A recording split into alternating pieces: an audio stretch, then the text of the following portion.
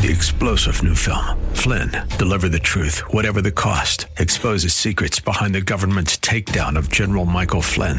Flynn knew what the intel world had been up to. He ordered the first audit of the use of contractors. This set off alarm bells. He told the truth. He was the most dangerous person for Donald Trump to hire. They had to get rid of Flynn. Flynn, deliver the truth, whatever the cost. Available now. Watch it today. Go to salemnow.com. salemnow.com. The fire of your coming, the glory of your presence will shake the earth, and every heart will know you are Messiah, Yeshua Mashiach, Lion of Judah, the God of Israel. Defender of Zion. Shalom and welcome to Heart of Messiah radio broadcast. My name is Steve Weiler and I'm the lead rabbi of Shoresh David Messianic Synagogues. Currently we're serving in Wesley Chapel, St. Pete, South Bay near Riverview, and Tampa. We welcome all visitors as we desire to see those who are Jewish and not Jewish worshiping together in unity. We're honored to serve the listening audience of AM 570 WTBN and 910 WTWD, Tampa Bay's Faith Talk. Shalom. Well, it's been an interesting week. How are we to react to the killing of George Floyd? How are we to react to the protesters? And how are we to react to the violence and the looting? Let's answer these questions after prayer. Avinu Malkeinu, our Father, our King. Lord, even during these difficult times, I'm blessed because you are Lord and you are sovereign. And Lord, even as horrifying as all of this is, you're going to use it for your kingdom, for good. And so I pray, Lord, that you would open our eyes to see what you are trying to tell us and how we are to react to the things that we are currently going through. Lord, we just pray for the power of your Spirit to fall upon us, to give us revelation and understanding, and that you would receive the glory. So, Father, we pray the same for this radio broadcast, that it would touch heart and that it would bless people. And I pray all of this in the name of Yeshua. Amen. Well, by faith this week, we re-upped our commitment to this radio broadcast for another year. This past year, we've finished in the red, so your gift didn't equal our cost. I pray that if this radio program ministers to you, you'll consider a monthly pledge or a one-time gift. Call Karen at 813-835. 813-831-5673. That's our office. Or go to our website, heartofmessiah.org. I appreciate your prayerful and financial involvement. And all our congregations pretty much are open, and so please come visit. Look at our Shoresh David website for times and locations. We'd love to see you. Bring your Jewish friends with you. Yes, amen. So here we go. I saw the following on Facebook written by a really strong believer who's a millennial from another city, and I won't mention their name. And this is a wonderful person, and we will start with her post. It's a woman, because it is expressing the hearts of many people. And so she posts this: what if it were me? What if it were me in that video where a police officer was putting his knee on my neck? What if it were me? Not just a generic me, but me, your friend, your fellow choir member, your co-worker, your fellow ministry leader, your fellow congregational worshiper, your friend. It's easy to dismiss the acts of rioters when it's not someone you know or care about. It's easy to talk about how much we've progressed as a society. It's easier to talk about the injustices you and your ethnicity face. But let me ask you something. If it were me, would you riot? Would you demand justice? Would you do all you could to comfort my mom and my family? Would you make sure this didn't happen to anyone ever again? Would you be angry enough, take to the streets, go to the White House, go to the powers that be, and demand justice? Bad things happen when good people say nothing. And if you're wondering, why are people so angry? Ask yourself, what if it were your best friend? I hope that if you call yourself my friend, that you would be angry. I'm asking all of you, why are of you who are not sure what role you play here, to please speak up for the black community that has been screaming for justice since the first Africans were brought here in chains. Do not be silent. So that was the post. And, boy, I could go so many different directions on this. But it's an important post, I think, as many of the posts were, and we should not ignore them. And though I didn't respond to that post in particular, I do want to use it as a jumping-off point, because it asks what I call an unintended question that we have to answer every day of our lives. If we choose not to ask this question, we will automatically defer to the wrong answer. So what's the question, right? Hope you're wondering. Okay, the question is God first in your life? That's the question. Is God first in your life? Is God going to be first in your life today and every day? If God's not first, then we're making ourselves first, right? For someone who believes in Yeshua, that's the wrong answer, by the way. I then am saying that if I give that answer, that my emotions and my feelings are first. Here we have some key questions in that post of a very emotionally charged issue. And I think if you put God first, you will be able to answer all of these questions relatively easily. But there are some questions that are more difficult. So, what if it were me? That's a reasonable question. Think of the closest person to you right now and picture them dying the way George Floyd died. A policeman's knee on their throat until they could breathe. Couldn't breathe, yeah. And then your close relative or friend saying, I can't breathe, and the policeman showing no mercy. Then picture that there has been a history of unlawful behavior against you and others because they were Afro-American, or because they're Jewish or Latino or any other minority group. The question would be, are you angry? Well, obviously, of course we're angry. I'm angry right now.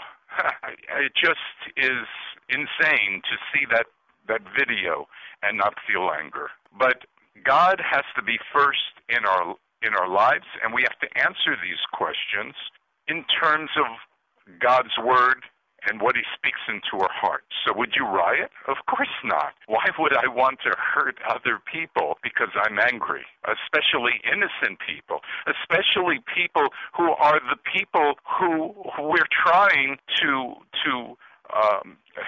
not, to say we can't be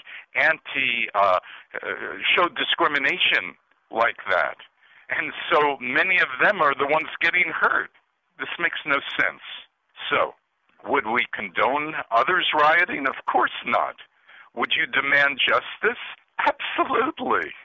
Look, Micah 6:8 says, and it's talking about God speaking, God has told you humanity, what is good, and what Adonai is seeking from you, only to practice justice, to love mercy, sometimes said in this scripture, kindness, and to walk humbly with your God. So, yeah, of course we want justice. That's, so would you comfort the family? Of course, absolutely. That's our job as believers, to comfort people. And would you make sure this never happened to anyone else again? Well, yeah, if I knew how, I'd be happy to do that. But I think that the problem with ranting about things like this is that it doesn't lead to a solution. And I'm solution-based, and I want to see solutions. Ask the question in a different way, and that would make me happier. Here's the question, would you sacrifice your time and abilities, and so that something like this might not happen again? In other words, are you going to be part of the solution? Would you be angry enough, here's the other question, to take to the streets, go to the White House, go to the powers that be, and demand justice? Sure, but I'm not sure that will be doing anything. But I've been in some marches in Washington, D.C., the Million Man March and others, and I've been involved in protesting. So if you're really upset about what's going on in our country, well, I can't see you, but I'd say raise your hands, right? But that's a good point of contact. Are you upset enough to sacrifice your time and give real effort to the solution? Our problem is that we're so busy in our life, we don't have time to do anything except talk. And talking isn't going to necessarily solve the problem if it's ranting. So will you pray for justice, compassion, and unity? Will you pray for God to tell you what to do? So I asked this problem to somebody in the office here. I said, what would you do to solve the problem?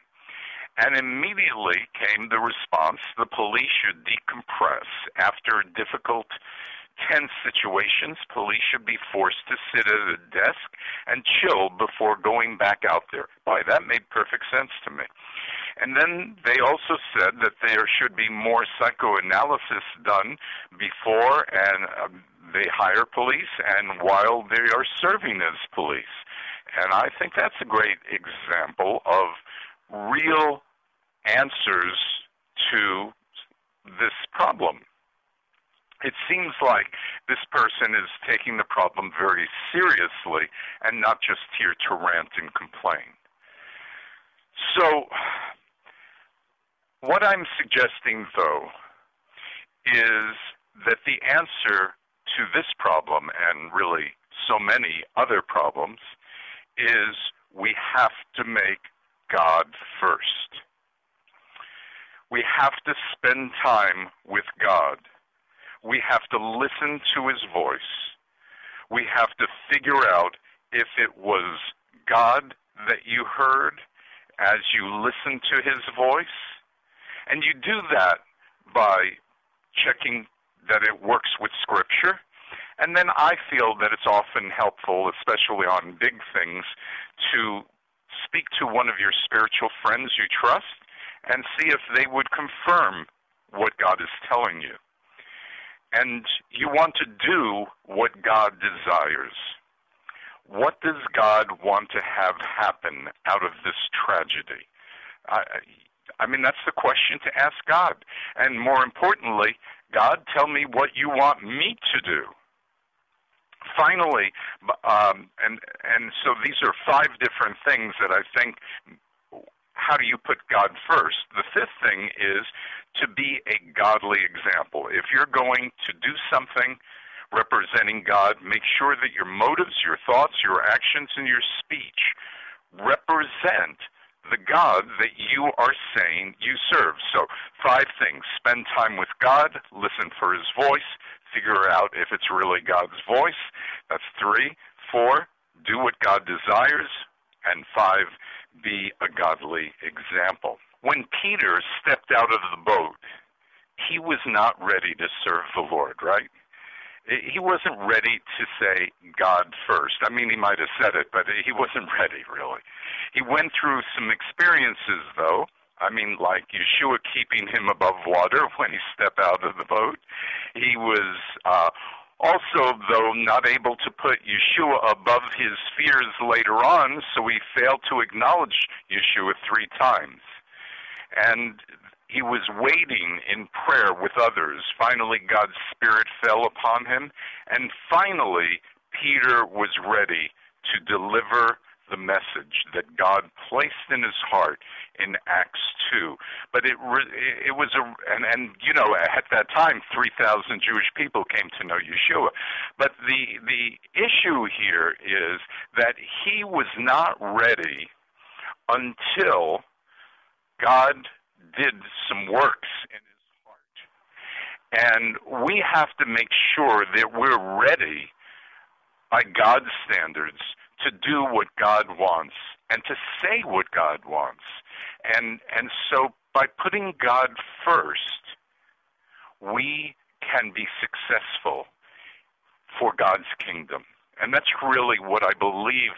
I believe that this tragedy and the awful things that have happened should be pushing us to become actively involved in solving the problems of our culture, whether it's this problem or a different problem. Now, there are other people in Scripture that, I mean, look, for instance, Daniel, before he spoke the amazing prophecy, when would Yeshua come, his life was filled with examples of godliness and a strong relationship with God. You know, and that happened, by the way, in Daniel 9. But yet, before receiving that prophecy, Daniel repented for himself and his people. And I believe this is what God told him to do, and he was sensitive to the Spirit, and so it got him ready for one of the most amazing prophecies in all of Scripture. Right? Listen to a little. I mean, Daniel was obedient, and so he said in Daniel 9:3, "So I set my face to the Lord God to seek him by prayer and supplications with fasting and sackcloth and ashes. I prayed to Adonai my God and confessed, saying, O Lord, the great and awesome God who keeps covenant and mercy with those who love him and keep his mitzvot, we have sinned. We have committed iniquity. We have acted wickedly. We have rebelled. We have turned away from your mitzvot, your good deeds, your commandments, and from your rulings. We have not listened to your servants, the prophets, who spoke in your name to our kings, our leaders, and our fathers, and to all the people of the land. You, Lord, are righteous, but shame covers our face to this day, the people of Judah and inhabitants of Jerusalem and all Israel, near and far, in all the countries where you have banished them, because they behaved unfaithfully toward you." So this is Daniel's heart. This is God first. This is what it means to put God first. He knows what the heart of God is looking for. Maybe before we make decisions, we too should repent for ourselves and for those in our sphere of influence. But even Yeshua went throughout the land, and before he did that, before he healed people and before he performed amazing miracles, he humbled himself by being immersed by John. In Matthew 3:16, after being immersed, Yeshua rose up out of the water, and behold, the heavens were opened to him, and he saw the Ruach Elohim, the Holy Spirit, descending like a dove and coming upon him. And behold, a voice from the heavens said, "This is my Son, whom I love, and with him I am well pleased." But then we read in chapter 4, right afterwards, then Yeshua was led by the Ruach, the Spirit, into the wilderness to be tempted by the devil. After he had fasted for 40 days and 40 nights, he was hungry, right? And so, and that's when actually Hasatan, the devil, came to tempt him, when he was, I guess, at his lowest point. And he didn't start his ministry till after that time, though you would think he could have started the ministry after he was immersed. But his Father's will came first, and Yeshua led by the Ruach, meaning he wasn't forced. He was led. It was in his spirit. And so I just believe that this is even showing to us God first. So how do you make God first a reality in your life? Well, I think you start with the simplest of scriptures, if you'd like to do that, and that's Proverbs 3, 5, and 6. Almost everybody knows that one. Trust in Adonai with all your heart. Okay, trust him. Lean not on your own understanding. Okay, that's clear. In all your ways, acknowledge him, God. Yes. And he will make your path straight. He will direct your path.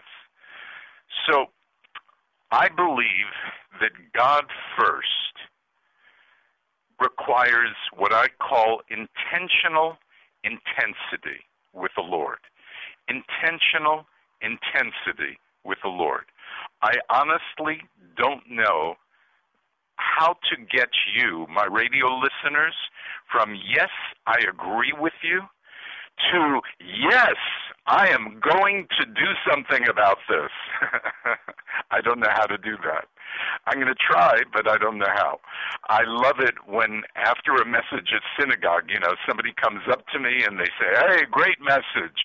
Then I see them next week and it looks like nothing has changed in their life that I had even talked about in that message. Oh, well. If you're spending that intentional, intense time with the Lord, he is going to speak with you.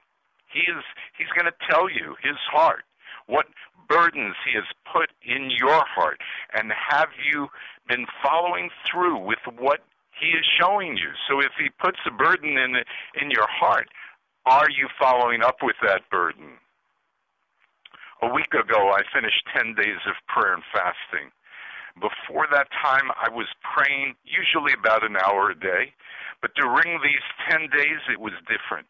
It became an intentional intensity.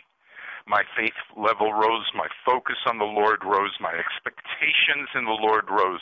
In so many ways, and much more, I feel changed. I really feel changed. Does that mean prior to those 10 days I was a poor, wretched believer? No. But now I'm sensing that I am revived. I have more energy. I am hearing from God more and feel I have greater purpose and more confidence to go after that purpose. Some of you might believe that you will be revived when God touches you. In other words, God has to touch you first, and then you'll be revived. Look, we know that all revival comes from God. However, he doesn't necessarily touch us first. And then we are revived. Oftentimes, in order to make God first, we need to take the first step.